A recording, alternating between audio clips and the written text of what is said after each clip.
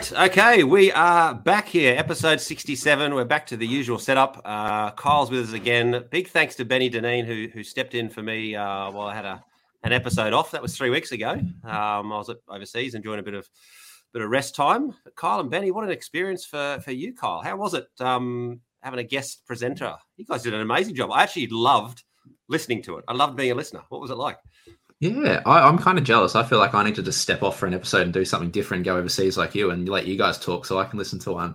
No, it was good. Benny fit in beautifully, as we knew he would. Like you said, he's been lots of guest appearances on and Instagram stories, so he's slotted in perfect. So you just got to watch out, Tom. We need to keep ourselves going, or we're going to get replaced very quickly. Because I think most people liked having Benny on. I'm more than happy to jet set away and take a couple of episodes off on the podcast. But no, thanks. Big thanks to Benny for doing that. We've had him on Instagram Live a lot, and we know that the listeners out there love seeing his videos and love hearing his perspective. So I'm sure he'll be back again in some stage, and Benny and Kyle, or perhaps Benny and myself, or who knows? Who knows going to be doing this podcast in years to come? That's what had me thinking, Kyle. Maybe in the years to come, it won't be you and I. It'll be two other people, two other up and comers. Yep. When I'm in my 60s and you're in your whatever you'll be then in your 40s, 30s, we'll be replaced. Yeah, maybe we'll be replaced by two young up and comers. So yes, but yeah, here we go. Episode 67. We left this a week, didn't we, Kyle? Because I said we needed a bit of time to I guess process and to understand and to get a bit of an overview of last weekend, the Gold Coast Marathon, which was absolutely outstanding. What a wonderful experience to have it back, Kyle. It's 2019. Seems like a long time ago, doesn't it? That was the last time that we actually had the marathon. Yeah, we were thinking back and talking about that just before it, thinking that felt so long ago. Like I was trying to think back to what I was doing running-wise back then. It just seems like, that was pre-COVID days. That's an eternity ago. So it was it almost felt like it was a new event. I felt like it had been that long since I'd been back around it or doing something different. But it was nice to just see so many people back running that race again. So there's nothing quite like it in a lot of the other local racing we do. You don't get that really big event feel here in Southeast Queensland too often, but Gold Coast Marathon delivers. So it was a great weekend. It's always a highlight of the year, and yeah, it lived up to it. So we're going to go through the marathon in quite a bit of detail. We'll also go through the Brisbane Trail Ultra, which is pretty much still happening as we speak, and it happened yesterday. A great little inside, as we talked about Benny before, great little inside from Benny Deneen and Jody Oborn, who were commentating their Western States style, I guess. We'll talk a little bit about Western States because that happened. The Aura 100-kilometre team has been announced for the World Champs. We've got a local athlete going to that. We'll do a little bit of news from the Goat Loop, a look ahead to Kokoda and a few other big races that are happening, and also jump back to the Scenic Rim short course series. But yeah, let's kick it off, Kyle, with the Gold Coast Marathon. And I guess from my perspective on the sidelines, it was just a wonderful community event again. To say it's been 3 years. One thing I noticed when I was away in Hawaii was how good it was to be around crowds again. And I got that feeling coming back to the Gold Coast Marathon. It was just wonderful to see thousands of people on the start line, and wonderful. I know the weather wasn't particularly great on the Saturday for the half, but the crowds were still out, and just that opportunity to cheer. Because I was thinking, we don't get to do this in trail running. Trail running is an awesome sport, but we don't get that moment where you can ride alongside, or you can cheer, or you can drive the course and get to see your athlete multiple times and see them the whole time. The marathon is so public, and I guess that's what we actually love about road running. So to actually have it back was just wonderful, and I've spoken to a few people in the week about their thoughts about it. And the whole thing that came back from them was just community the whole way. The fact that it just galvanized the running community, and what's going to come from this for so many people, for so many amateur runners, it's motivating for those like myself who've been a bit injured. It's motivating for those who hit their times. It's motivating for those people who were just watching, and even for those who maybe missed their times or DNF. Like, it just does so much for the Gold Coast community and the health and fitness community, and no doubt would have inspired many young athletes there watching on the sidelines as well. But we're going to go through some details, and I've asked you, Kyle, for your top five. We've had a messenger group this week which talked about the length of the course as well, which we'll get to that. Do you want to start with that? Well, no. I'm finishing with that. We'll build up to it, because that's the peak highlight of my conversation about this marathon. I've been building this up all week in my head going, what am I going to say? So we'll leave that. Well, Kyle, can I hit you with some stats to start with, if that's all right? Let's do it. So for those of you who don't like statistics, you might want to turn your podcast off for a couple of minutes here. But I went through, because I'm always amazed at how many people sign up for these events, and I'm always fascinated by certain markers in races. And Kyle, you do this when we talk about the Goat Loop, certain markers. So I went back over the last 10 years and actually had a look at the number of participants in the marathon, just the marathon itself here, the number of participants in the marathon, what place a 3-hour marathon would have got you, and then what the average marathon time was. So if we go back to 10 years, to 2012, there were 5,748 runners in the marathon.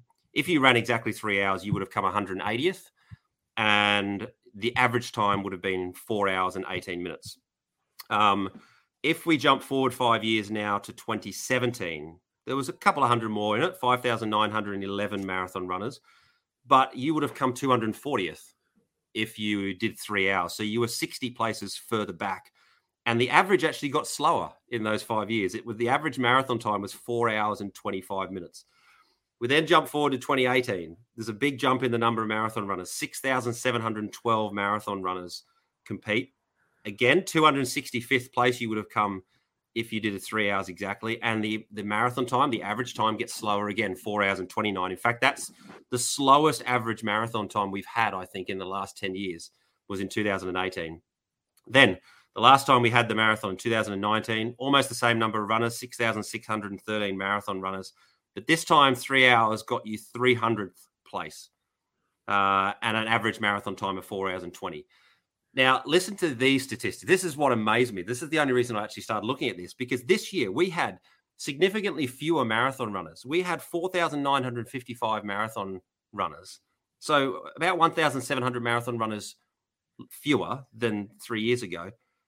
3 years ago, if you did 3 hours, you came 300th. If you did 3 hours this year, which someone we actually know did exactly 3 hours, you came 457th place, which is just incredible.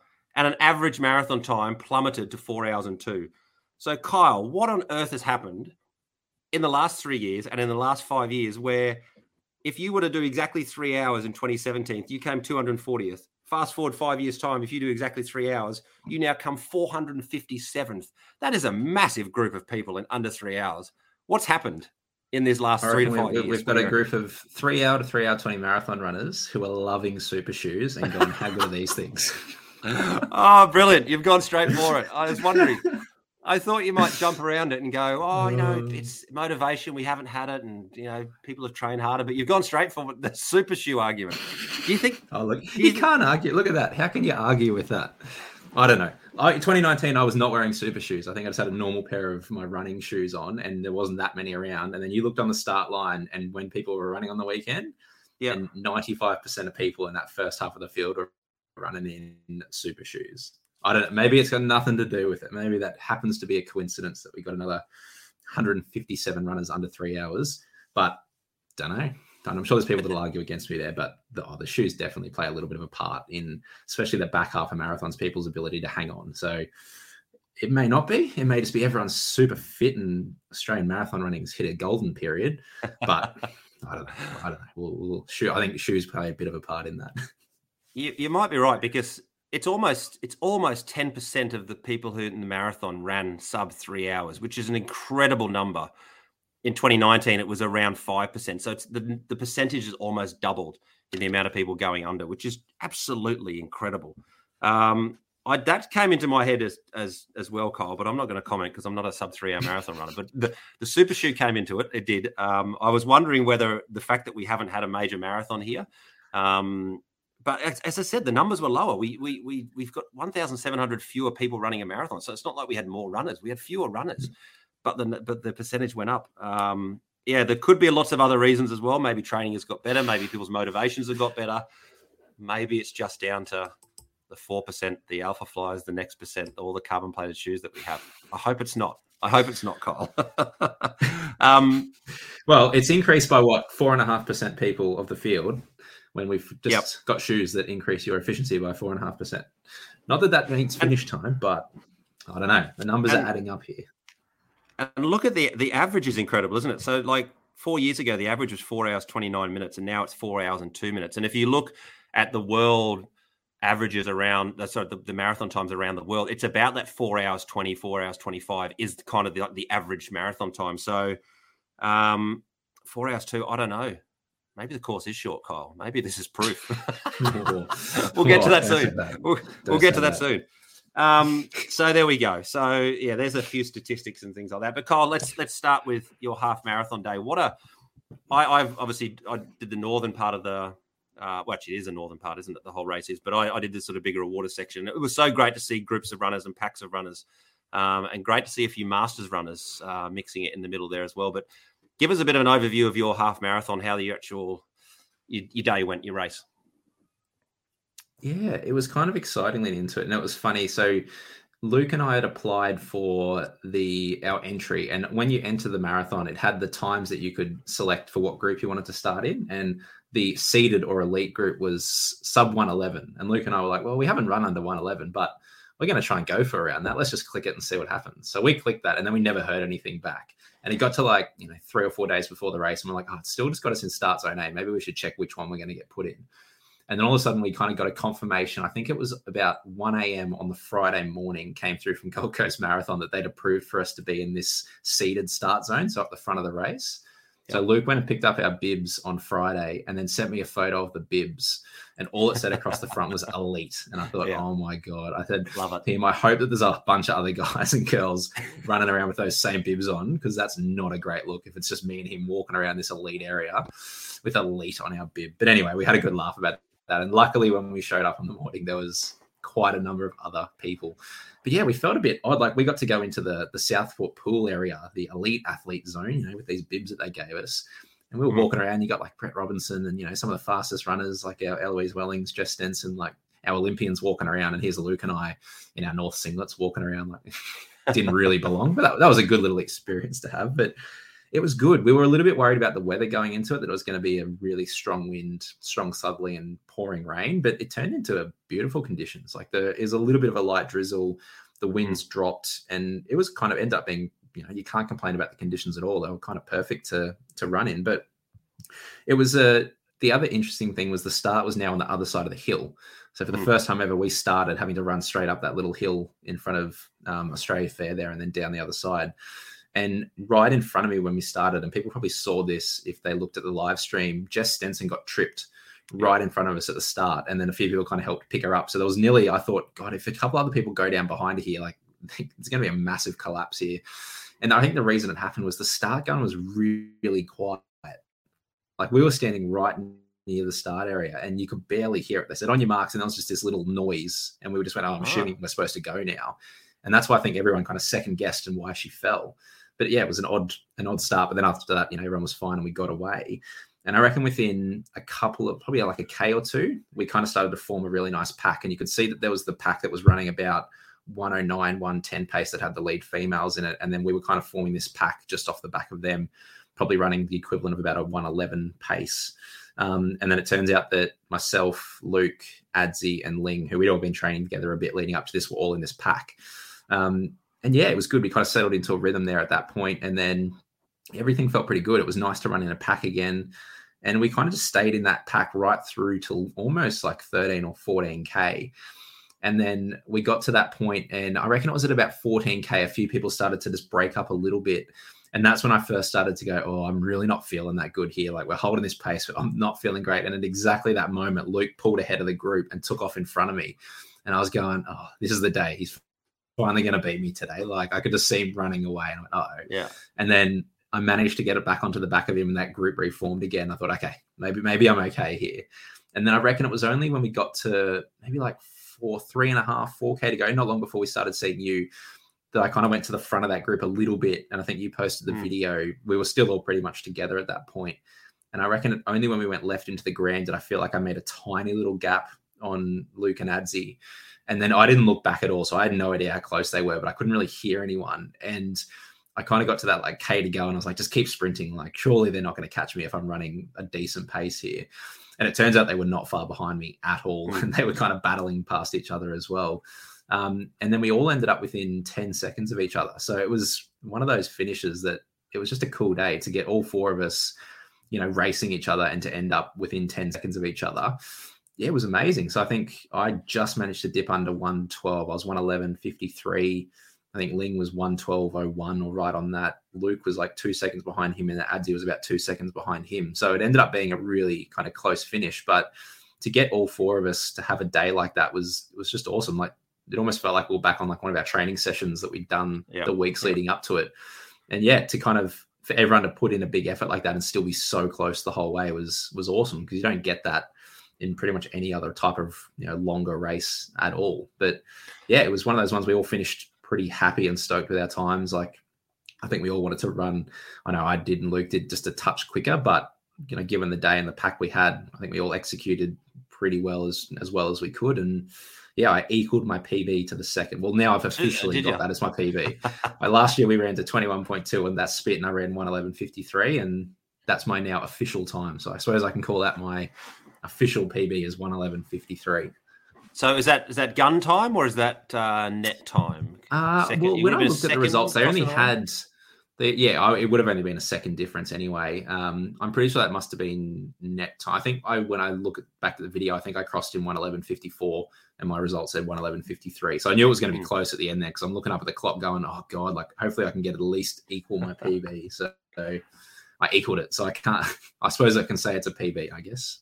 But that was good. And I posted quite a comical video of down that bigger a water stretch of Adzi having a bit of a chat to Henry and I on the bike. Was he pretty vocal, Adzi, in the middle of the pack? He was very vocal. The highlight of my race was, I reckon we got to like 13 or 14K. We started a group of like 12 of us. And that was when I started to feel crappy. And Adzi goes, "Rightio, boys, we're doing well. Let's take turns on the front." And I was so close to looking over my shoulder and going, "Adzi, you've sat on the back of this pack for the whole morning. You get on the front and do something." It was quite funny at the time, but he was chirping the whole way. You could hear him the whole time. So he had a cracking run. For him to run faster than he ran a decade ago is pretty impressive. So it was so impressive to see. And I think he had a great weekend. He was loving it more than anyone. Yeah, it was one of the things I've written down here was actually the performance of Masters athletes, 40 plus over the weekend was outstanding. And even when you have a look at the results of the top 20 or 30 places, there's quite a few Masters athletes in there, and Masters athletes who who are just amateurs as well.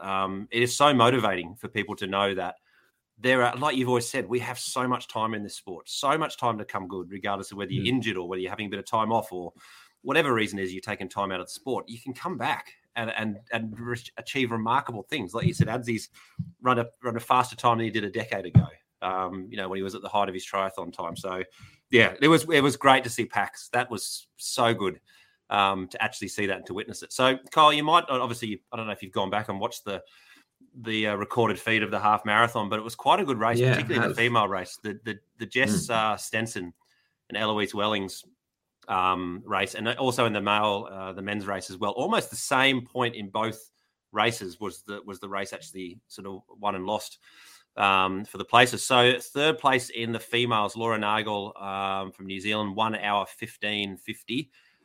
Second place, Jess Stenson, 1:11:35. So you would have been were you in the finishing straight when she finished? You must have been. I didn't actually see her, but when I look back and watch it, I must have been, because I think we were 18 seconds apart. So I didn't actually I was more looking at the clock going, I need to sprint. But yeah, we must have been. There you go. And Eloise Wellings in 1 hour 10:53. So Eloise, she sort of broke away from Jess as you're coming through sort of where Runaway Bay Shopping Centre is, a bit south of that, but before you get to Land's End Bridge, that was kind of where she made a move, and a fairly aggressive move as well. So that, wonderful to have Eloise and Jess here. Eloise has won here previously. I know she's won the shorter races. I'm not sure if she's won the half before, but Jess has been here quite a bit. So yeah, excellent performance there. And Kyle, did you have a look at the male race as well? Yeah. So I went back and watched it kind of afterwards as well. And there was a pack of 3 for pretty much the whole thing, which was Brett Robertson, Ed Goddard, and Liam Adams. And then towards the end, Liam and Ed kind of dropped off when Brett made his move, but then Liam dropped back a little bit.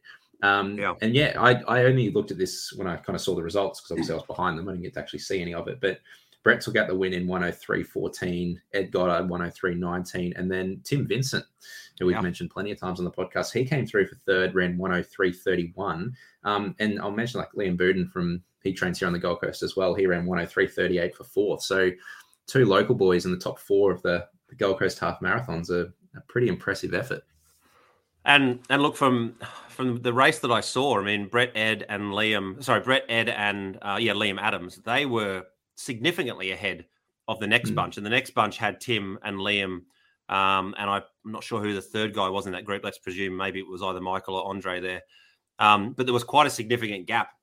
And even when Brett broke away from Ed and Liam Adams, you look back and went, well, Tim Vincent and Liam Buden, they're significally back. They're not going to catch him. And then when I saw the results and I saw Liam and Tim had come third and fourth, I was like, wow, what has happened to Liam Adams? So he did a lot of the work on the front at the half marathon, really, really pushed it. So he's obviously paid the price for that pretty late on. But outstanding results for Gold Coast locals to come third and fourth. Particularly, we know how good Tim has been, and we've mentioned him at the Red Bull series that we've had here and at Blackall as well. So we know how good Tim is, but Liam is getting better and better and better, isn't he? I think Liam won the Queensland 10,000 last year, even though Tim wasn't racing. Was it the 10 or the 5,000 he won, whichever one it was. But he's obviously getting better and better, and to get within 7 seconds of Tim over a fully fledged A race, I guess, is a wonderful performance for Liam there. And I guess great results for Jackson Elliott, the coach, and the Gold Coast Run Co. That's an outstanding weekend. And then, Kyle, we pivoted, didn't we? The weather got better. And I spoke to you on the Saturday afternoon and said, what are you doing? You said, well, I'm jumping in. I'm pacing the 3-hour group again, which put you in line for the double, the Gold Coast Marathon double. Although I was told by someone you could actually do a triple. You could have done the 5K and taken it up to 68 point something, but there's no medal for that. So why would you do it? No. Why would you do that? So the marathon, talk us through that from your perspective. You had a extraordinary day out with a lot of club mates and a lot of local people on the coast around that 3-hour mark. But what was your perception of the marathon as a whole, and the crowds, particularly down the south, which I didn't get to see? Yeah, it was a great day. Like I've always said that when I got to pace the 3-hour group in 2019, that was probably one of the most enjoyable running related days I've ever had. It was such a good experience, and I know we did a podcast after it as well, and I absolutely loved it. So kind of to get the chance to unofficially jump in and help pace that group again, I knew it was going to be a good day, and I was just hoping that my legs pulled up okay from Saturday, that I'd be able to do the whole thing with them. I probably said more to people like, oh yeah, I might jump out at, whatever it was early on, or I can step off at 30, 31 when we get back past the finish. But I think deep down, I wanted to run the whole thing with them, like that group of guys that I've been coaching, especially just to make sure they all got through and, had good days. So I reckon I ran through the first couple of Ks, and it's always a bit of mayhem trying to cross over the bridge and stuff at the start of this race. And from memory, when I did it in 2019, everyone kind of sat behind me when I had the balloons. Like there was a little bit of a gap in front. So I felt like I had a little bit of clear space in that first kind of couple of Ks straight away. But this year I kind of started. So Rob, who I'm doing Kokoda with as well and trains with us, he was the official pacer, and Jake had to swap out because he'd been a little bit unwell. So he had the balloons and I ran with him through most of this. We were in the middle of a massive pack early on. It was quite bizarre, to get the pacing right, because there was just people everywhere in front of us. There was no real spacing. Everyone had just kind of taken off. So Rob did really well to get that pace right. The first couple of Ks were pretty much spot on, which was really good. So we kind of then settled into that rhythm.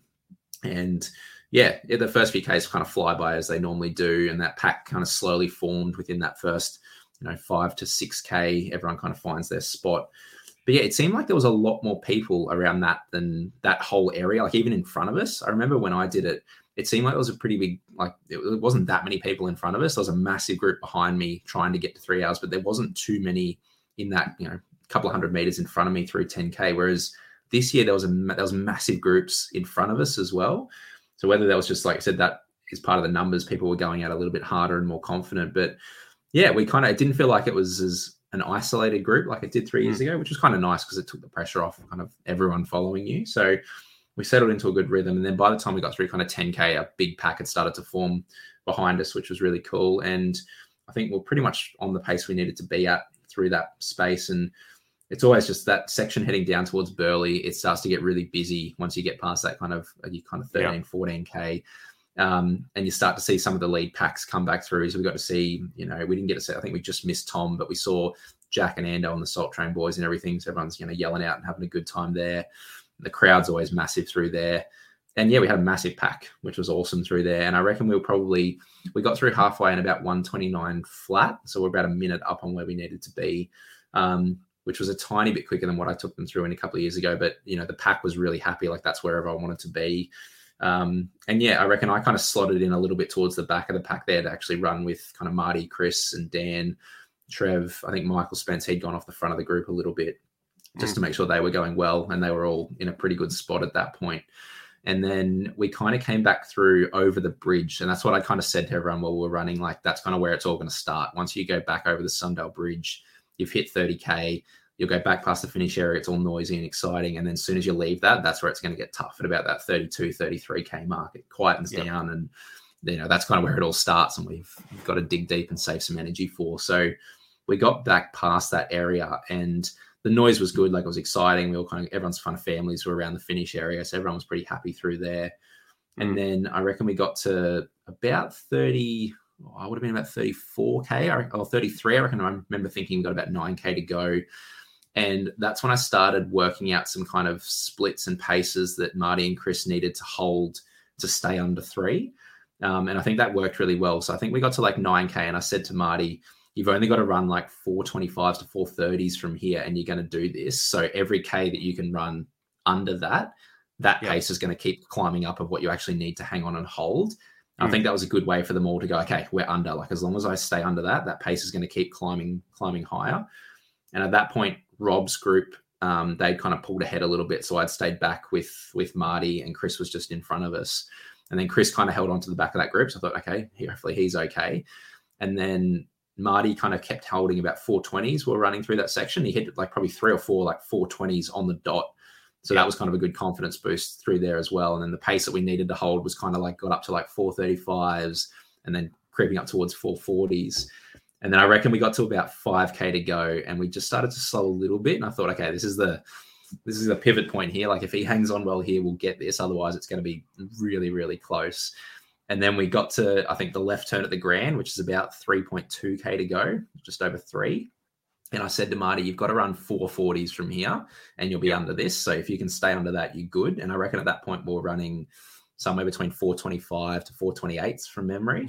So I thought if you can just stay here, like you're okay. Like, it could still go wrong from here. Like it's going to take 1 or 2 slow Ks here and he'll miss it. But he stayed really strong. And next minute I look up once we got onto that straight at the Grand and I could see Chris walking up ahead of me and I was like, oh no. So I yelled out at him. I said, Chris, don't let us catch you. Like you need to keep running. So he kind of ran with us for a little bit.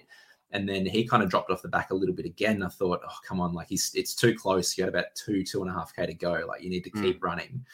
And I stayed with Marty through that section. And I reckon it was when we had like a mile to go. I looked down and thought, okay, like we're good here. Like if we can just hold this pace where we're on, we got round over the bridge and then saw the 41K sign. So 1.2K to go. And he had exactly 6 minutes to break that 3-hour barrier. And he had 1.2. So I was like, okay, like 5-minute pace and you're good here. Like just stay here and we're good. As long as he doesn't cramp and have to walk, like we should be okay. And that was the first time I turned around and saw Steve Ketley as well. So he'd never broken 3 hours and he was kind of charging behind us as well. And I thought, we're pretty close here and he's close enough that he should get this. So I was kind of trying to turn around and yell at him to get him to keep coming through down that finish straight. And I reckon we turned left at the pool, which is, you turn left with just under 300 meters to go.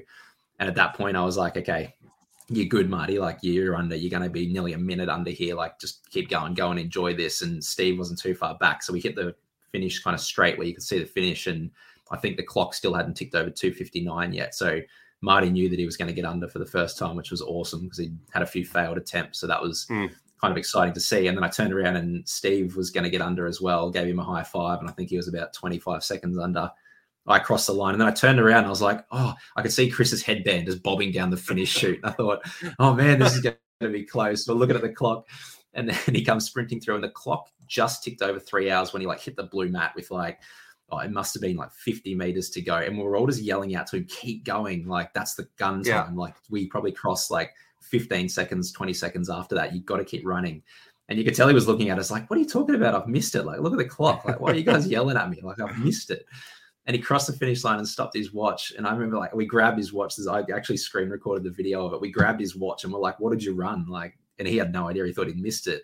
Yeah. And we're waiting for it. Once you pause it, it had just had the distance. So we're waiting for it to flick across to the time like for a couple of seconds. And then it flicked across and said 2:59:54. And we were like, oh, he's done it. So someone had their phone and checked it and his official result was 2:59:54. So For his first marathon, considering that he's been injured for the last little bit and he was coming off nearly no training, he hung on and he's run a sub-3 debut marathon. So that was exciting because he was the last one of the group that we had that were trying to break 3, and everyone else I knew was still in front of me. So at that point I went, everyone broke 3 that we wanted to. There was about 10 of them all up, I think, that hadn't broken from our club and people that I'd been coaching. So they all absolutely smashed it. And, that was probably the highlight of my weekend, knowing that all of them finished under 3 hours, which was amazing.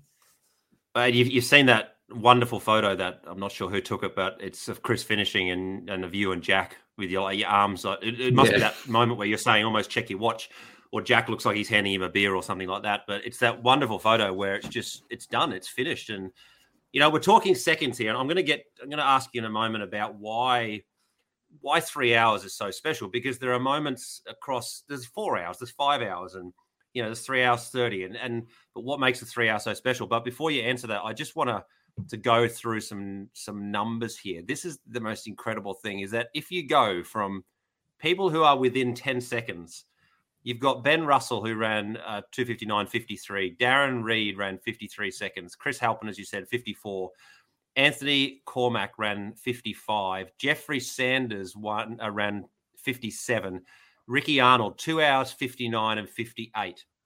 So he was the other 3 hour pacer as well. Right. Just noting that. So he's absolutely nailed that. Then you get the heartbreak of heartbreak, Kyle. Trent Harding, who we know is a Gold Coast local, 3 hours and 0 seconds. The official time that they've given him is 3 hours on the dot. I don't know how you reflect on that. I almost don't even want to talk about it, because you're just you've run 42.195 kilometers and it's come down to 1 second. It's just heartbreaking. So I kind of want to skip past it, but just those numbers. His Strava says sub-3. So should we just leave it at that and go, he's happy with it? That's what I mean. He's happy with the run. Yeah, it's incredible. But so what we've talked about the marathon being such an arbitrary number of 42 kilometers, 195 meters. And now all of a sudden 3 hours becomes the make or break number, when there are 3 hours 30, there's 4 hours 30, all those different ones. What is it, Kyle, that signifies 3 hours as being the biggest of all numbers? Maybe it isn't the biggest. Maybe it's just where we're focusing. But what do you think? Oh, I think it's one of those. It's just because it's this round number. Like, people want to see a 2 in front of it, and I think we were talking about it. I was talking about it with Rob on our run this morning, that you can't not train to break 3. There's not many people around that have not, you can't just fluke a 3 on talent. Like, once it gets to the marathon distance, you have to have done a decent amount of running at some point to break that barrier. And I think that's why it's not one that people can kind of just come across from another sport necessarily and just happen to run a sub-3. It's this barrier that you have to work for. You can't just do it because you want to do it. And again, it's like I said, it's such an arbitrary time and number. 42.195 just happens to be the distance a marathon is. And I'm sure if a marathon was 40 kilometers, people would still try and break 3 hours and it would still be the same barrier, because it's just a nice round number. But I think the other ones is people want to be able to run, I'm sure for a lot of people breaking 4 hours 12 would be a big one, or 4 hours 13, which is 6 minute pace. So to break that barrier and get into the 5s is probably the other big one. I think people just like round numbers. A lot of runners like numbers, and it's just a nice round one that people want to say they've run a sub-3 marathon. It's just, I think the more we talk about it, the more we build it up as a big barrier that people want to break. And it's a kind of one of those bucket list items that they just want to say, yep, I'm a sub-3 marathoner. I can leave it now and know that I'm happy that I've ticked it off. Yeah. And like you said, it is such a beautiful round number as well, isn't it? I guess 4 hours and 5 hours. But I guess as well, if you're going for 2 hours 40 and you run 2 hours 40 and 6 seconds, people will go, oh, you pretty much got it. Yeah, well done. But take Jeffrey Ormiston here in 458th place. He's run 3 hours and 6 seconds. That's obvious, isn't it, that he's just missed? Whereas if you're going for 2 hours 40 and you just miss it, people go, oh, you've run 2 hours 40, just take it. Yeah. Whereas I think it's because people always focus on it as this barrier. It is because that first number is a 3, not a 2. It's an easy one to look at. And maybe it's because that's the professionals have a 2 at the start of theirs as well. So you're in the same hour bracket as the best of the best. Who knows? We could dissect this in many different ways. Now, Kyle, I don't know if you've got your top 5 moments. Well, actually, before we do that, let's have a look at the results. Have you got the results? We should probably go through the results. Marathon? itself? Have you got them there? Go through weekend results. So we'll go through the ladies first. So third place was Shiho Kaneshigi from Japan. She ran 2:29.12. Second place, we had Lisa Waitman, who is our local runner. That was her second fastest marathon she's ever run. So she ran 2:25.55, which is a cracking run. And then in a new course record was Lindsay Flanagan from the US. She ran 2:24.43. So considering, it was, and I think from what I've listened to on the Inside Running podcast, Brad Croker, who was pacing that lead female pack, said that she kind of really went for it a little bit. Like he said, you generally get a pretty good idea of how hard these people are working through kind of halfway. And he said she was working pretty hard just after halfway, and she stuck with it and just hung on and ground out a course record really well. So to go and run sub 2:25 is an incredible effort from Lindsay. So that was the female side of things. So they've all three of them under 2:30. And then in the males, overall, we had Amaury Paquet from Belgium, I believe. He was third in 2:15.45. Akihiro Kaneko from Japan, 2:14.25. And then Joe Fukuda, he won in 2:10.55. So he's run by 4.5 minutes. And I reckon, like overall, we're talking about this, a couple of people that's probably not like, he did enough to win. Like he looked like he did it relative. He's run sub 2:10. He looked like he was just cruising. He was absolutely flying towards the end. Probably could have run quicker. He did enough to win comfortably, but it's probably the slowest second and third male finishes that we've had in a long time to be only, two people under 2:15. So yeah, it was an interesting at the deep end, at the top end of the elite. There was only one guy that kind of went under 2:14. And then I guess, Louis. Big shout out for Louis. Yeah, I was about to say, we're kind of going to go because this was also the Oceania Marathon Championships as well. And Louis McAfee, it was his debut marathon. He was fourth overall, first Oceania athlete, 2:17.50. So to go and run 2:17.50 in your debut marathon, bloody impressive. It's fast. So like that's a cracking run. And there was a couple of other just times overall that I was going to point out, like Aiden Hobbs, who we've talked about lots of times. He was seventh overall and ran 2:20.08.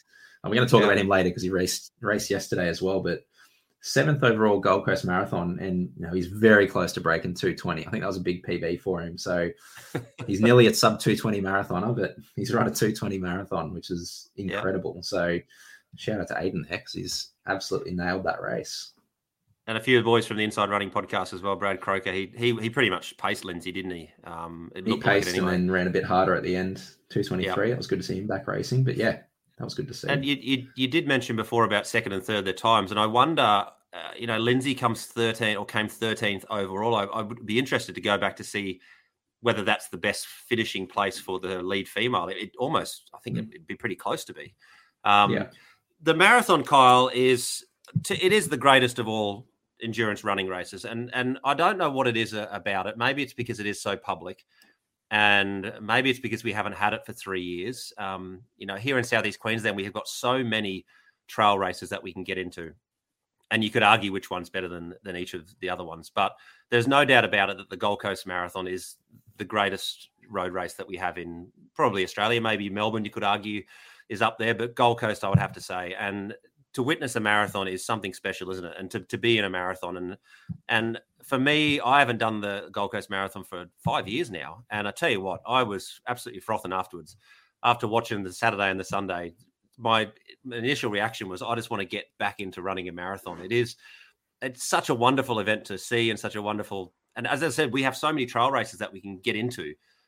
But everything that we do road running here, everything that we do outside of trail running is geared towards the Gold Coast Marathon. Yes, we got Brisbane and Sunshine Coast and all those other things, GC50 later in the year, but this is the big one. And it brings the whole community together, doesn't it? And, and people train for it. It changes people's lives. And we've seen that, and what's going to happen after the marathon. People will their lives will have changed completely because of it. And it's so good to see. It's so good to witness. And, I don't know if you see the same outpouring of emotion at a trail race. I don't think I've ever witnessed that same sort of emotion. Maybe it's sometimes at Ironman level in triathlon, but you see it in the Gold Coast Marathon. You see it out on course with the supporters and the runners, and then you see it at the finish line. I mean, if you want a spectacle, just go and hang around that recovery zone after a marathon and just see what what it actually happens and witness the emotions that people go through.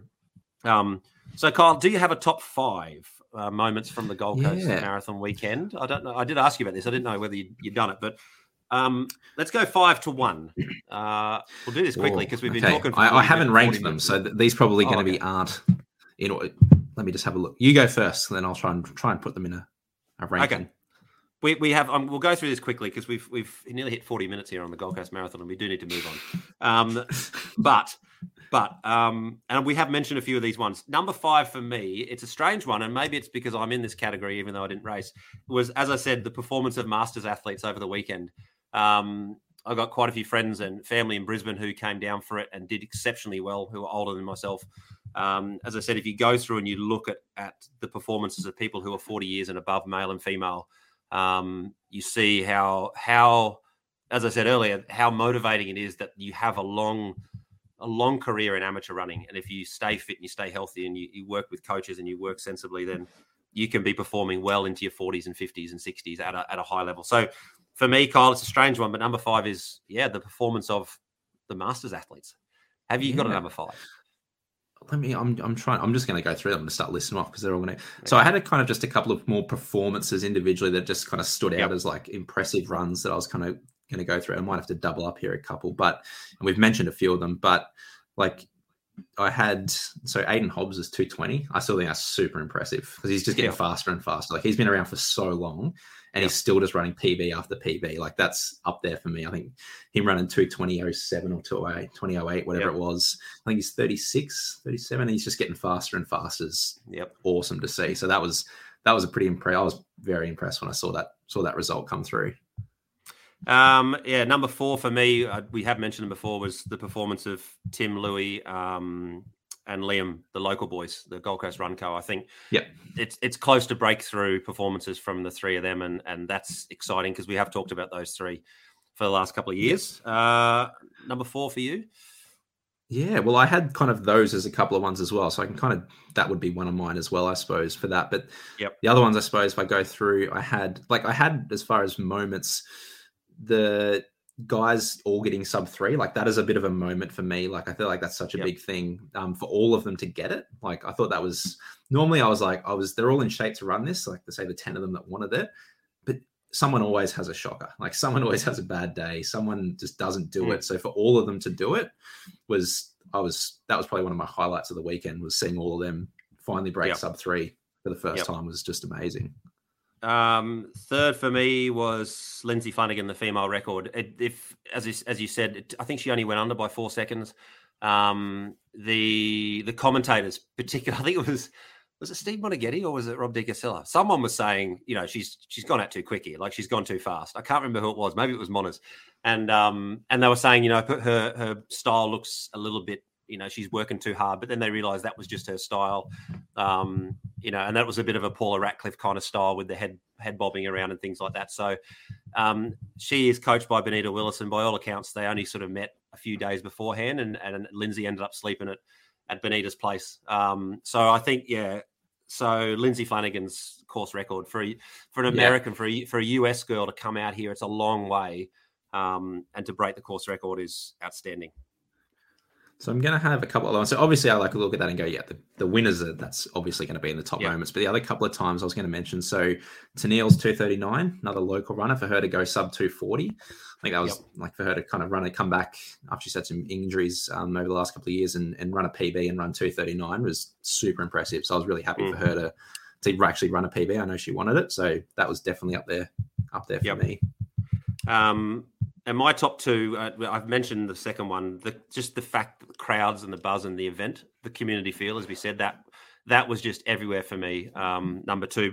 And I'll do 2 and 1 together, Kyle, because my number 1 moment, and this is something which everyone who was racing, you may have witnessed it, you may not have, you might not even realize it until afterwards, was Yuki Kawauchi, the citizen runner. It's, for those of you who haven't seen this, on the live feed, he just pulls out at 6 kilometers, 5.5, 6 kilometers.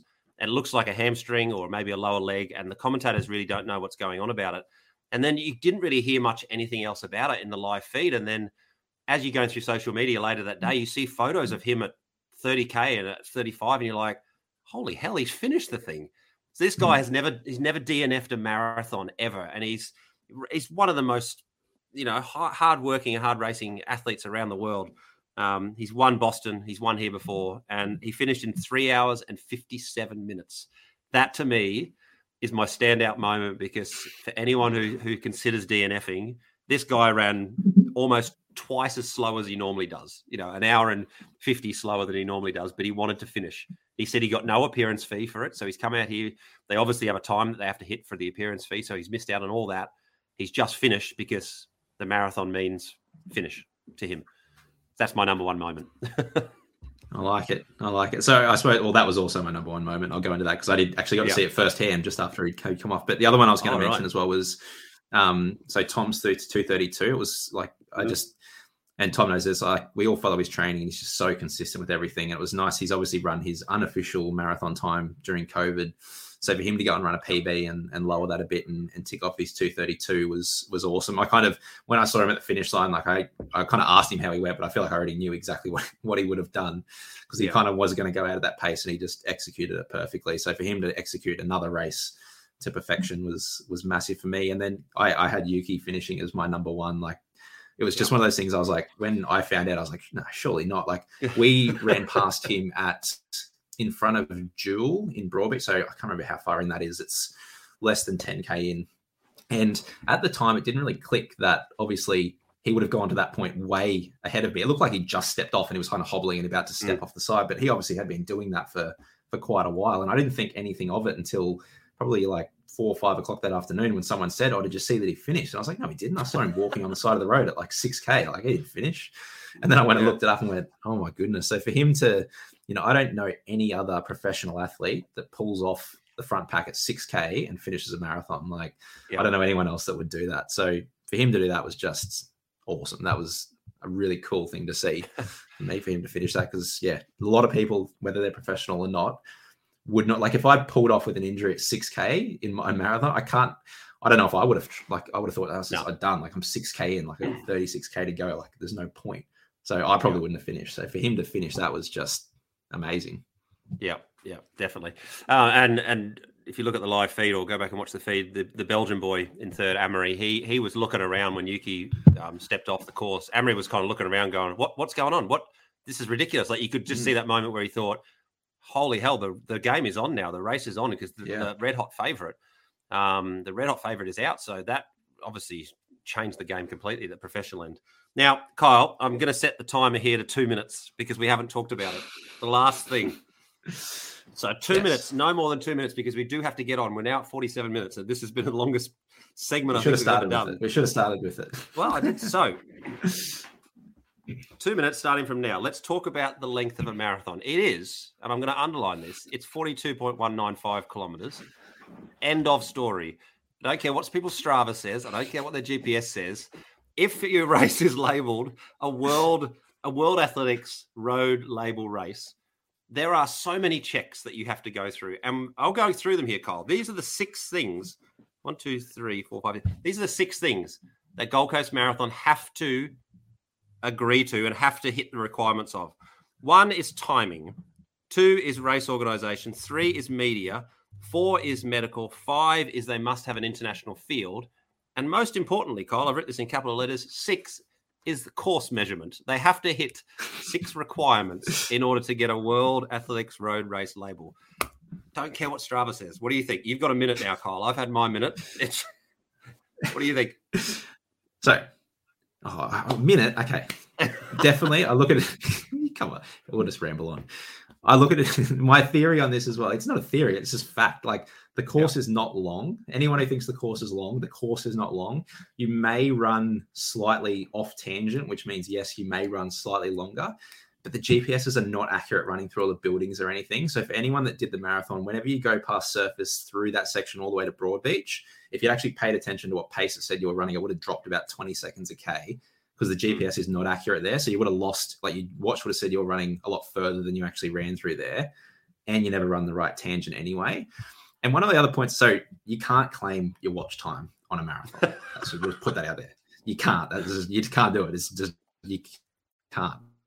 At the end of story. You cannot watch time. Yep. And I've seen a couple of people who have stopped their watch. Well, people have stopped their watches before the finish line because their watches ticked over and they're claiming breaking 3 hours. But we'll just leave that there. We'll talk about that more off air. Yep.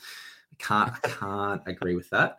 You can't do that. Yep. Marathon is to the finish line. The other thing, when I was thinking about this, let me just go. I got one more thing here, Tom, which I reckon, as I laughed about this with people thinking it's long, I can guarantee if you go back and watch any Olympic track race, that there is no way that people stay in the inside of lane 1 for the whole thing. And I can guarantee that Cheptegei didn't finish the 10,000 meters at the Olympics or the World Champs and going, guys, did you not see me run in lane 2 around that bend on lap 16? Yeah. Can you take a second off my time, please? Yeah. Not a chance. Not a chance. And my watch, when I ran my 5K track race, said I ran through 5K in 14:22. So if people are claiming marathon watch times, I am a 14:22 5K runner. There we go. So as you said, that was like 3 minutes. That was good. Yeah. As you said, a 400-meter track is measured from the inside line, isn't it? Now, if you run outside of, which obviously everyone does, you run outside that inside line, you run further. The other thing as well, Kyle, at an Olympic marathon, for those people who've watched Olympic marathons, have you ever seen that blue line that weaves its way through the streets and it hugs every single corner? That's the shortest line, isn't it? That's why those marathon runners literally run on that blue line and they don't leave it, because that's the measurement point. That's the line at which they And I think the other thing with that is, even if someone ran the perfect line at Gold Coast Marathon, the GPS isn't that accurate anyway. It's still going to say that you've run long, even if you did run the distance. So watches are not as accurate as the devices used to measure the courses. So even if your watch says that, and I think the other thing people go, there's a lot of races we do where the watch is like pretty much spot on. And I'm like, yeah, they're the races that are measured using a GPS watch, which is most of our trail running events and things. They measure them using watches, not the official measurements. That's why they're accurate to your watch. But I think marathons that are actually labeled, definitely accurate.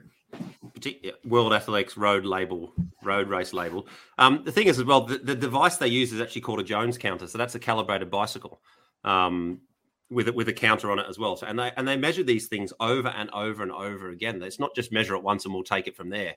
They measure these multiple times, and there's actually a job occupation where people are actually distance measurers. This is what they do. They've either got to be an A standard or a B standard accredited person who measures the distances of events and things like this. They're the people who do it. It's not Gold Coast Marathon who do it. You know, they actually have people who come out to measure these things. So, I sent you a screenshot, didn't I, Kyle, of one of the UTAs that I did. Was it the first one where it measured 101.5? So clearly I didn't need to climb the further steps, so I can take about half an hour off my finish time. But done. You do. You can go back and edit your Strava. So, trim it. Yeah, I could trim it. So, yes, as far as we're concerned, you take courses for what they are. But I don't know what that means for Broadbeach Parkrun, but we'll leave that for another discussion, because we're on the other side of the fence for that one. All right, Kyle. Gold Coast Marathon, amazing. Well done to everyone who's participated in it. Everyone who cheered it on. It's great to have it back. What it does for this community is immeasurable, I think. So, Kyle, let's move on from there. It's going to be a big episode. So if you are listening to this all the way through, it might be a good time to pause. Go make a coffee. We need a bit of it. Maybe we need Ben Deneen to make us some intermission music for future long episodes. Just him noodling away on a guitar. Kyle, you're going to have to do this quickly then, because we've still got a lot to get through. That's right. I can zip through the next couple of things, because all I wanted to mention, like one of the things we said we were going to talk about was Western States. So I just want to briefly kind of touch on that. Because like the main thing there for me that I wanted to talk about was like Ruth Croft getting the win. So finally seeing a Oceania athlete, obviously she's from New Zealand, take out the win there. She ran 17:21, which I'm pretty sure was the second fastest female time ever, second or third fastest. And it was a pretty hot year. So for her to run 17:21 was super impressive. And I think that just goes to show that the perfect lead up race for Western States is definitely the Gold Coast Bulletin Fun Run at Robina, because Ruth has done the Gold Coast Bulletin Fun Run double with Western States. So I'm sure she's putting that up there with her Western States win, was getting her half marathon win in Robina. So if anyone that remembers us talking about Ruth Croft, she's just gone and won Western States. So yeah, I still can't believe she ran in Robina that day. But anyway, what a double. What a double. So she took out the win. Alyssa McDonald was second in 17:46. Marianne Hogan third in 18:05. And then on the male side, Arlen Glick was third, 15:56. Hayden Hawks second, 15:47, and Adam Peterman, who people are referring to as Jim Walmsley 2.0, has taken the win in 15:13 in his 100-mile debut. So he has absolutely smashed that. So 15:13, that will be a name to watch, Tom, in the future. Another tough day for Hayden Hawks, wasn't it? Like he's second, I think, last year as well, and sort of fatigued at the same point 2 years in a row. It looked at one stage that he wasn't even going to podium, so he's run a pretty impressive last couple of miles there. And from those that went from the Gold Coast, we had sort of a mixed bag of results of finishing and not finishing. But the feedback from all those athletes was that it was just incredibly hot. If you look at the Strava results from those people that we know that finished, you look at how long it took them to do the last 20 or 30 miles, and it just looked oppressive heat. But that's what Western States is famous for, and a remarkable achievement, even just to qualify and get your name brought out of the lottery there. Yeah. But from Western States, Cole, let's quickly mention Aura, the ultra distance running group for Australia. They've collected their 2022 IAU 100 kilometer team. The world champs is on in Berlin later this year in August, and we've got a couple of local people. I don't know how. Actually, one local. I don't know where Dion is from. But you've raced against Dion, I think. So, localish, East Coast. Australian in the Australian team, that'll do. Yeah. So Karina Black, who's a local Gold Coast runner that everyone knows around here, she's been selected again. I think she's been to the world titles before. Every weekend when you wake up, you see Karina's done 50K on the road. It's so impressive. Five-minute pace. So she's one of six. So impressive. She's one of six females going. The two male names that I recognise, Clay Dawson, who's from Brisbane, and as you said, Dion. So have you raced against Dion when you did your 100K road races? Yeah, he won. No, second. No, him and Clay were first and second that day. Yes, miles ahead of me. So Clay and Dion are going. They're part of a 4-person male team. So that's in August. So I'll watch out for those results. So good luck to Karina, particularly from the Gold Coast, but also for Clay, Brisbane boy as well. Kyle, let's go now. So we've given it enough time for results to filter through from the Brisbane Trail Ultra, which I just want to point out, first of all, for those of you who watch Western States, you would have seen Dylan Bowman and Billy Yang and all those guys over there, the sort of commentators doing their continuous live feed. And we had pretty much a continuous live feed with our own Ben Deneen and Jody Oborn, which was outstanding to see. It had a Western States type feel to it. Probably not with the same geographical beauty of Western States, but the Brisbane River looked nice on the live feed that was coming through. So the Brisbane Trail Ultra, and from people who finished it, whether it was the 30, the 60, the 110 or the miler, everyone says it's way harder than the elevation profile gives it credit for. This year, it's been used as the Spartan World Titles, I think, for the 30 and the 110, I think. Is that right? Yep. 30 kilometer and the 110. Or the 100 mile, I think. Is it? Was it? So they actually had some Spanish athletes come out who did particularly well. So it's great to see some international athletes coming out. So this started over the weekend, Saturday morning. You could start the miler early, I think. You had an option of a midnight start or a later start than that.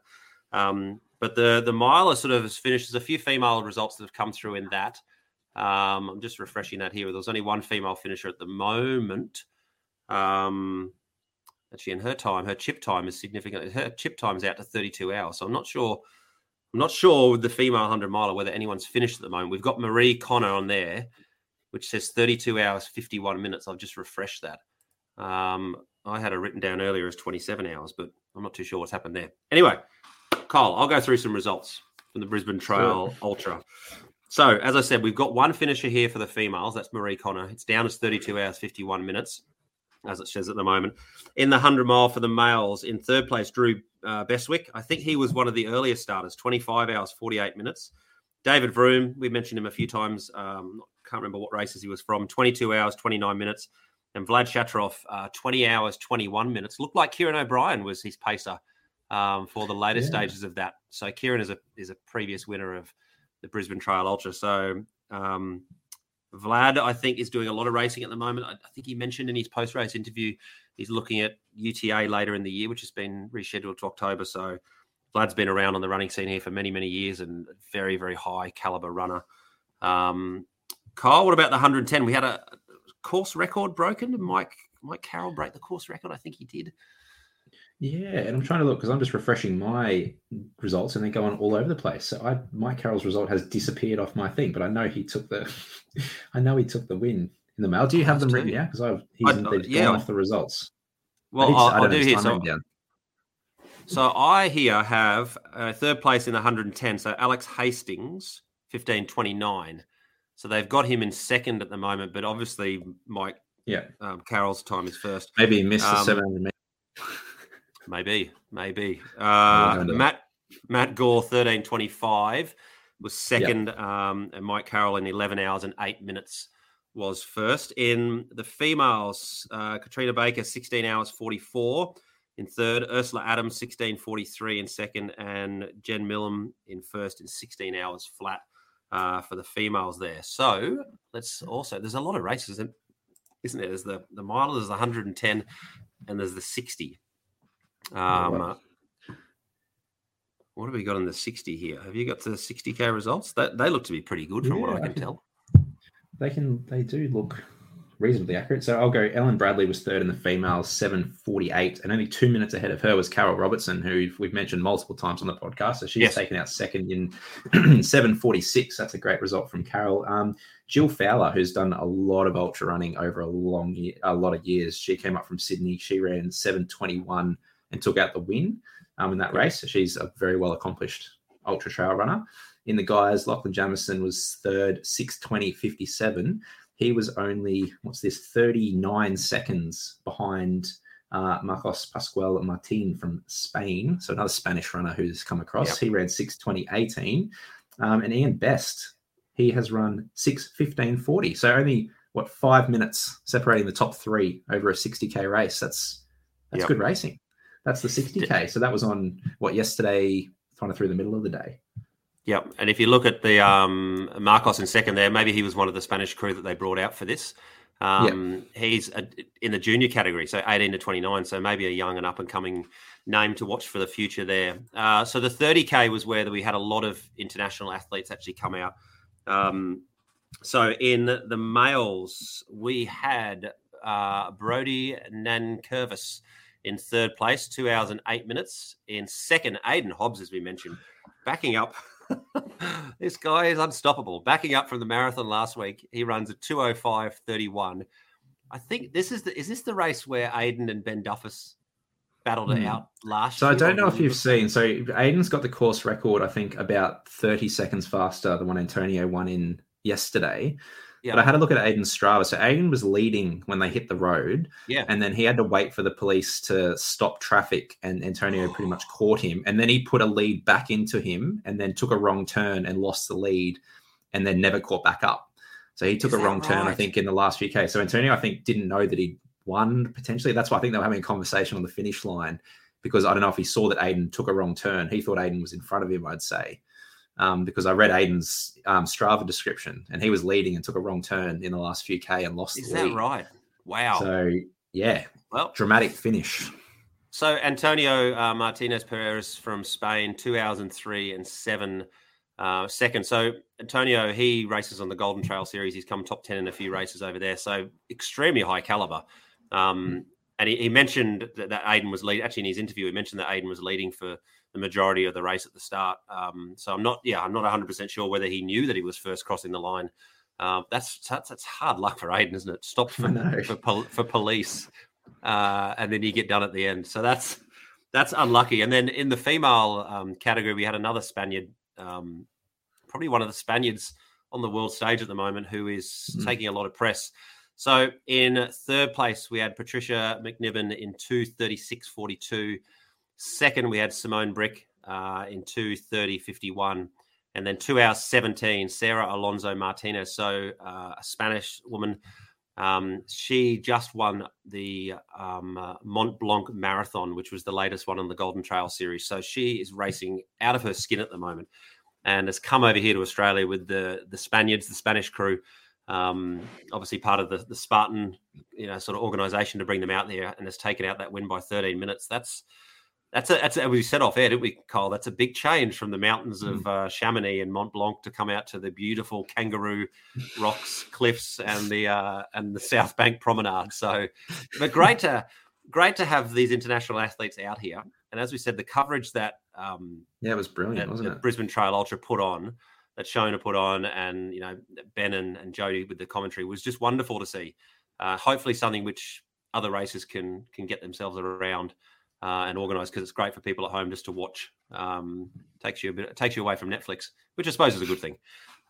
We can watch runners coming across the line. So they were the big races, weren't they? I think there was a shorter one as well. There was a 20 and a 10. Yeah. But BTU, it's been around now for 4 years, three or 4 years. It'd be about that. It's been a few years. Yeah. Yeah. Sort of came on the scene, didn't it? At the same time the Guzzler did. And those two races. So they also had a segment called the Red Bull Climb.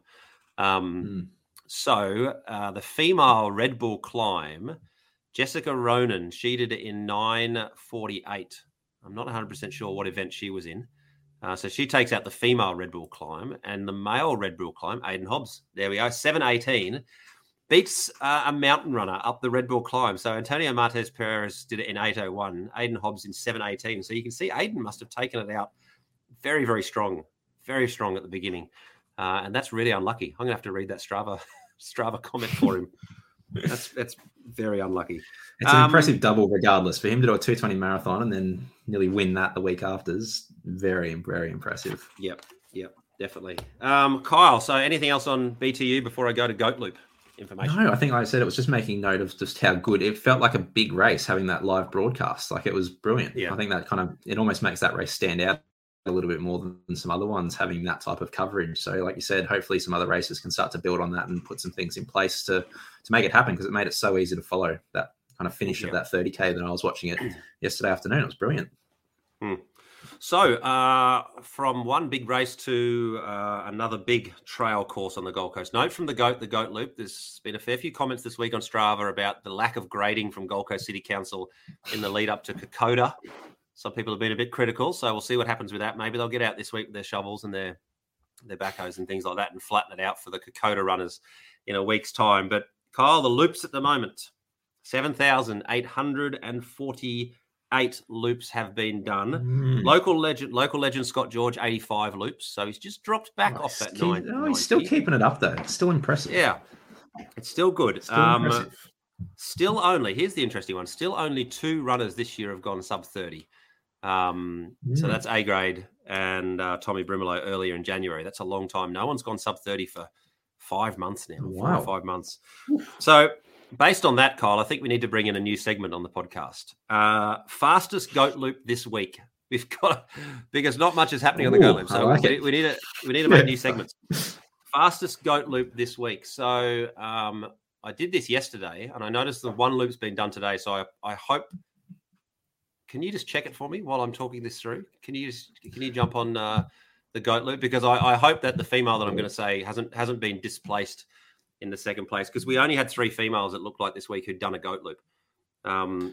So Kyle's just going to check that for me to see. But you keep still. This is great radio, isn't it, Tom? Let me just log into my Strava. Well, here we go. So I think we should do this fastest loop each week for the Goat Loop, or maybe each fortnight, to get us through the podcast. So at the moment, as far as I can see, Ebony Peterson, 50 minutes and 18 seconds was the fastest female Goat Loop. For the males, close competition. Ben Deneen was in second place, but Brad Aird, 36 minutes, 58 seconds, has the fastest Goat Loop for this week. Is that still standing, Kyle, as we speak? Just Ryan Bolton, 37.04, just behind him. Oh, so that was okay. So that was today. Just missed it. So Brad Ed, you've got it there, and I think Ebony Peterson then would be 50.18 for the females. Has still got it. So well done to Brad and Ebony. They're our fastest Goat Loopers for the week. It's a new segment. There we go. Until anything of real note happens, we have to bring in a new segment. All right, Kyle. Let's have a bit of a look around now. What else we've got here? There was a scenic rim race a couple of weeks ago that Benny and you didn't get to, unfortunately, but that was round 3, the scenic rim short course, because next week, in a week's time, there's round 4 on. I think that's the end of the series there. So let's just go through some results In the short course, let's go through the females. Ellie Collette, she came third in with 59 minutes. Hayley Verges, 56 minutes, and Claudia De Luca in 48 minutes. She took the win, Claudia did. In the males, Kevin Connolly was third in 53 minutes. Eric Opoku was second in 52. Owen Martin took out the win there in 47 minutes. In the long course, Heather Park for the females was third, 156. Amanda Whitson was just ahead again on 156. And Michelle Barnes, there's a name, Kyle, from a few years back, as we said. I think she was in your 3-hour pacing group from a few years back. A lot of credit came your way after Michelle broke the 3 hours. I remember there was an Instagram post praising the pace runner, which was you on that day. So she took out the win there, 138. So good to see Michelle still running. In the long course for the males, Brad Ed was third in 120. Jack Gill.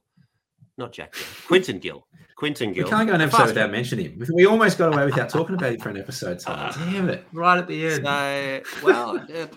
At the moment, it seems to be it's the trail running Gill. Quinton Gill is the trail running Gill at the moment. 113. And Adrian Janega, 112. Adrian has done well at in the Raw, I think, in the last couple of years. He's done quite well at that. So well done to Adrian in 112 there. So, Kyle, there's the Scenic Rim. Round 4 is happening next week. And, of course, that all leads in nicely to the Scenic Rim Ultra. So, a few other things, Kyle, before we get on to what's coming up. I want to take you back 6 months if I can. 6 months ago, at the first episode we did this year, we actually went through some predictions for what we think is going to happen. So now that we're halfway through the year, I just want to go over a couple of those predictions. And you can tell me yay or nay whether they've happened or whether they haven't, or whether you still think they're going to happen.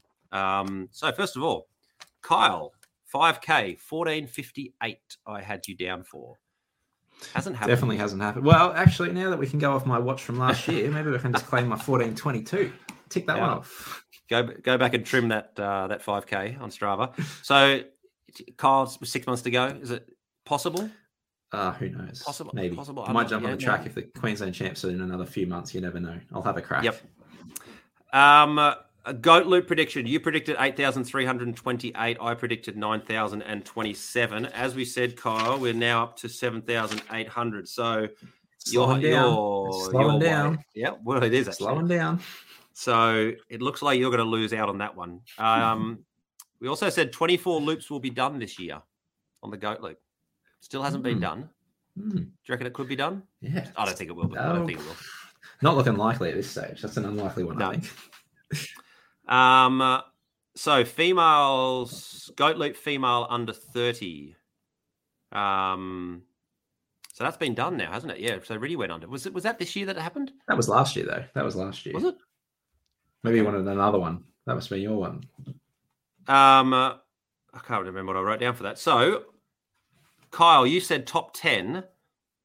Top 10 male would go sub 28. Well, considering we've had, 2 sub 30s in the first 6 months, that was looking awfully likely. Yep. You also said the top 10 female will go sub 36:30. You also said that the first page would be sub 30 completely. So 25 people under 30. So these aren't looking good, are they? No, I'm going real well with these predictions. Thanks for pointing that one out. We've had a bit of a lull, haven't we, on the goat loop? And I don't think it's got to come up with another series. We're going to have to come up with some other incentive to get people back out there. Well, I think it all comes to summer goats. It all comes down to Gold Coast City Council, doesn't it? Just grade it for us. Surely someone on here is listening from Gold Coast City Council. They can get in touch with people that need to and grade this loop, because that's where we're blaming this. People are just waiting. They're waiting and waiting and waiting until it gets graded. I said this year, Kyle, this is stupid. I said this year that a double pyramid would be done, and you said no. So you're looking good for that one. Remember the double pyramid? That's one for me. 5 and down. Yep. We did say at some stage a multi-loop event would happen.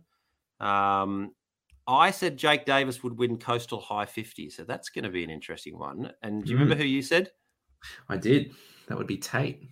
We're planning. We're scheming. We're scheming. He's back running. We're good. Is he? Scheming his return for Coastal High. All right. Tell you what, if Jake has a day to remember next week at Kokoda, that Coastal High is looking pretty good. Kyle, here we go. So you said you wanted to hit 100 Ks per week on average. Are you above it at the moment? Ooh, I'm below it, I think. I believe we've had we must be 27 weeks. We're just over halfway. I reckon I'm about 150 Ks behind. Okay. So you're doing it. It's gettable. I'm okay. It's definitely gettable. I'm okay. Yeah. I've had a few down periods. Obviously, baby arriving. I've had a few down weeks. I might have a really stellar second half of the year. You never know. Well, the next week you're going to be above because you've got a 96K race on the weekend. That's true. So let's tick that one off. You said a sub 2:30 marathon, so that's work in progress at the moment. Well, you never know. You never know. I might just have to run around a track and just take my will you take a watch reading for that? Yep, definitely. Whatever. Beautiful. Yep, that'll happen easily. You also said a new goat loop PB will happen this year. That was your prediction. That might be a New Year's Eve one. Might have to. Probably not though, but we'll never know. Well, I've been on the trails. I'm in my trail block for this fortnight for the year. That's right.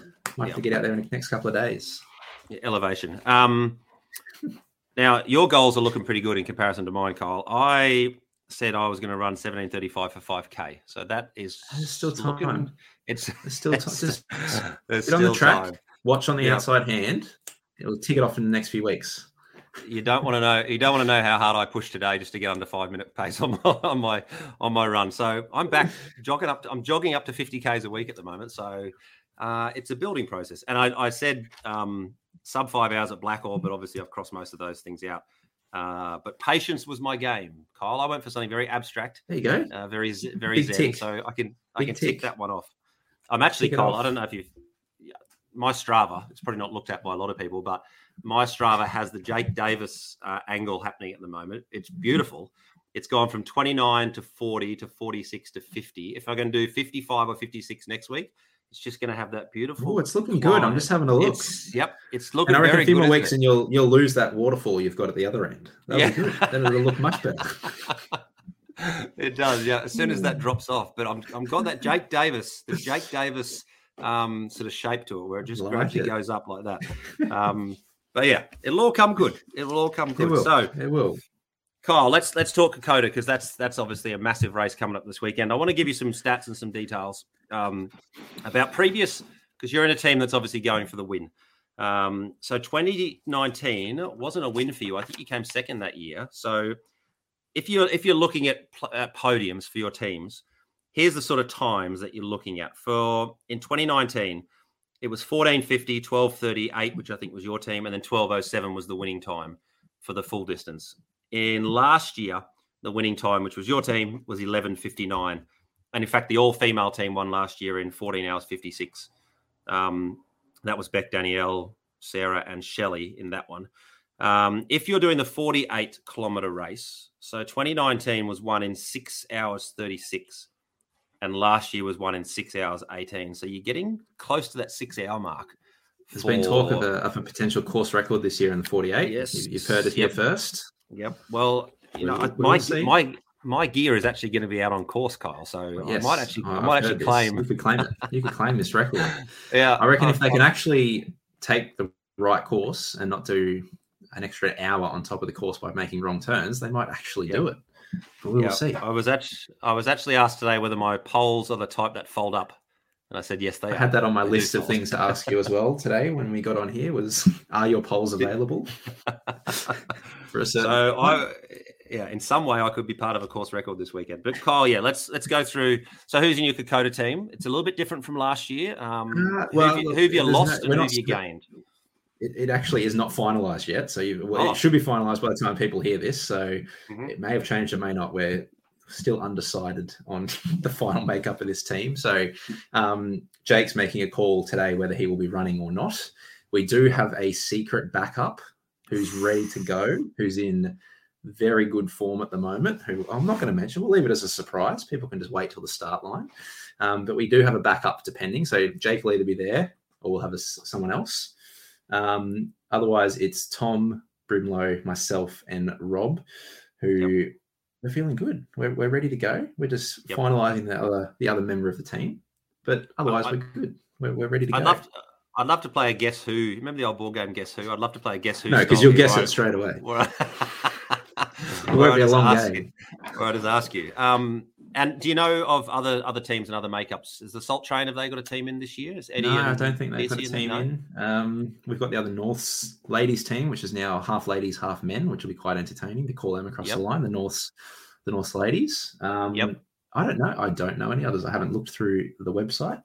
But no, not that I know of. So I'm kind of hoping that we can take it a little bit easier and enjoy the day a little bit more, because my one goal from Saturday is I don't want to end up in the medical tent again. So if I can end up eating pizza and drinking a few beers on the finish line, I don't care about the time. It's been a success. That's my one goal.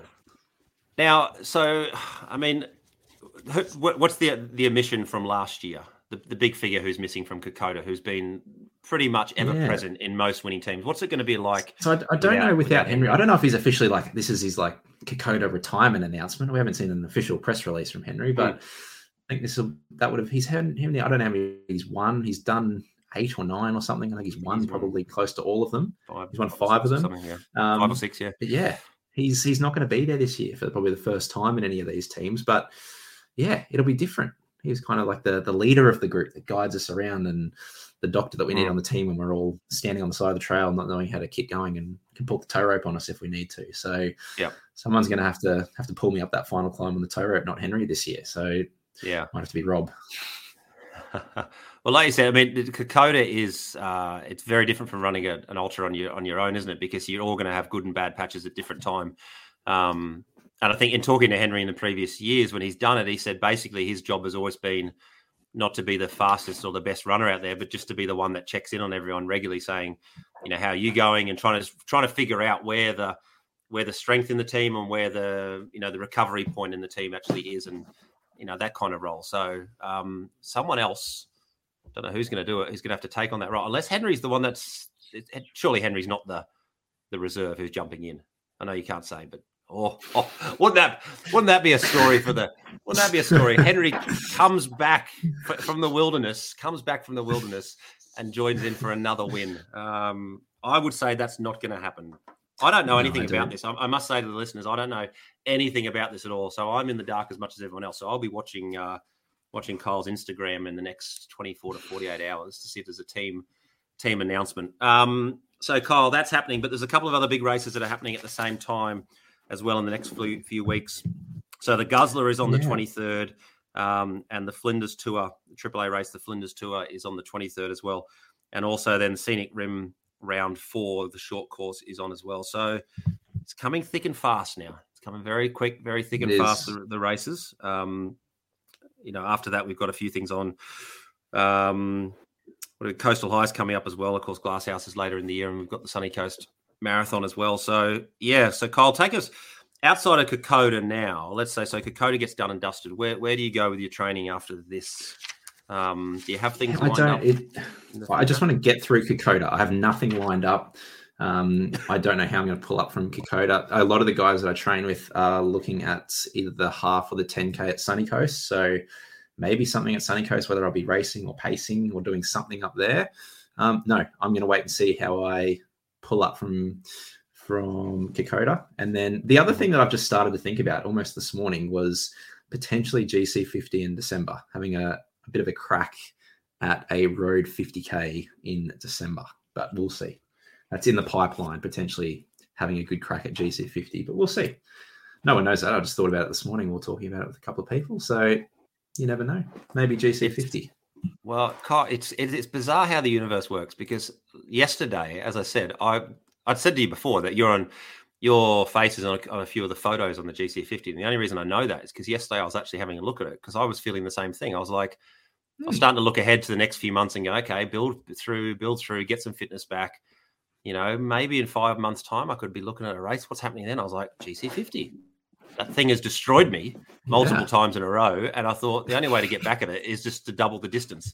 All right, Kyle, maybe that sounds good. I like that. I'd love to see you in a road 50. I could have a Racing News podcast battle in December.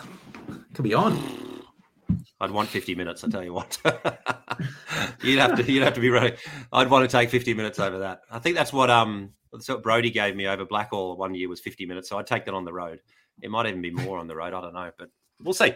We'll see. That sounds good. That sounds good, Kyle. a road 50. It's been a few years since you've done a road 50 since you set your national record. Do you reckon what do you reckon you'd do for a 50 at the moment? Oh, big call now. Should I put out a big number now and everyone will forget by the time I hit December? Yeah, no one will remember. I'm sure I won't. I've no idea. It depends what the conditions are like. If we get a good day like last year where the conditions were pretty good, then I'll try and run fast. But if not, it'll just be survive and not be sitting under a shower at the 40K mark, just done, pulling off to the side. That will be my goal. Beautiful. All right, mate. Well, that's a big bumper episode. What are we up to? Nearly an hour and a half there. But as we said, the Gold Coast Marathon was huge. The Brisbane Trail Ultra was massive as well. We've had a lot of things happening around the grounds. And we'll be back in a fortnight with, I guess, a wrap-up from not only Kokoda, but also Guzzler and Flinders Tour. So that'll be a big episode, jumping around those things. But, yeah, if you're out next week at all, follow the athletes around the Kokoda race. It's always good to get to. What's the checkpoint just before you enter Nerang late on? You're at the 70K or something. Clagrabah. You're just before Mount Clagrabah, yeah. That's a really good spot for people to get out to because you've just come down Hellfire, haven't you? You just come down Hellfire to get to the bottom of Hellfire. Yeah. So that's always a good spot to see the athletes before they disappear into the forest, and then be there at the end to see if Kyle can go back to back in Kokoda. Just wheel me over to the medical tent, pop me on the drip, and I'll be good to go in an hour. Beautiful. All right, mate. Thanks again, and we'll see everyone. Good luck for Kokoda, and we'll see everyone in a fortnight. Thanks, mate. Talk to everyone Beautiful. then. See ya. See ya.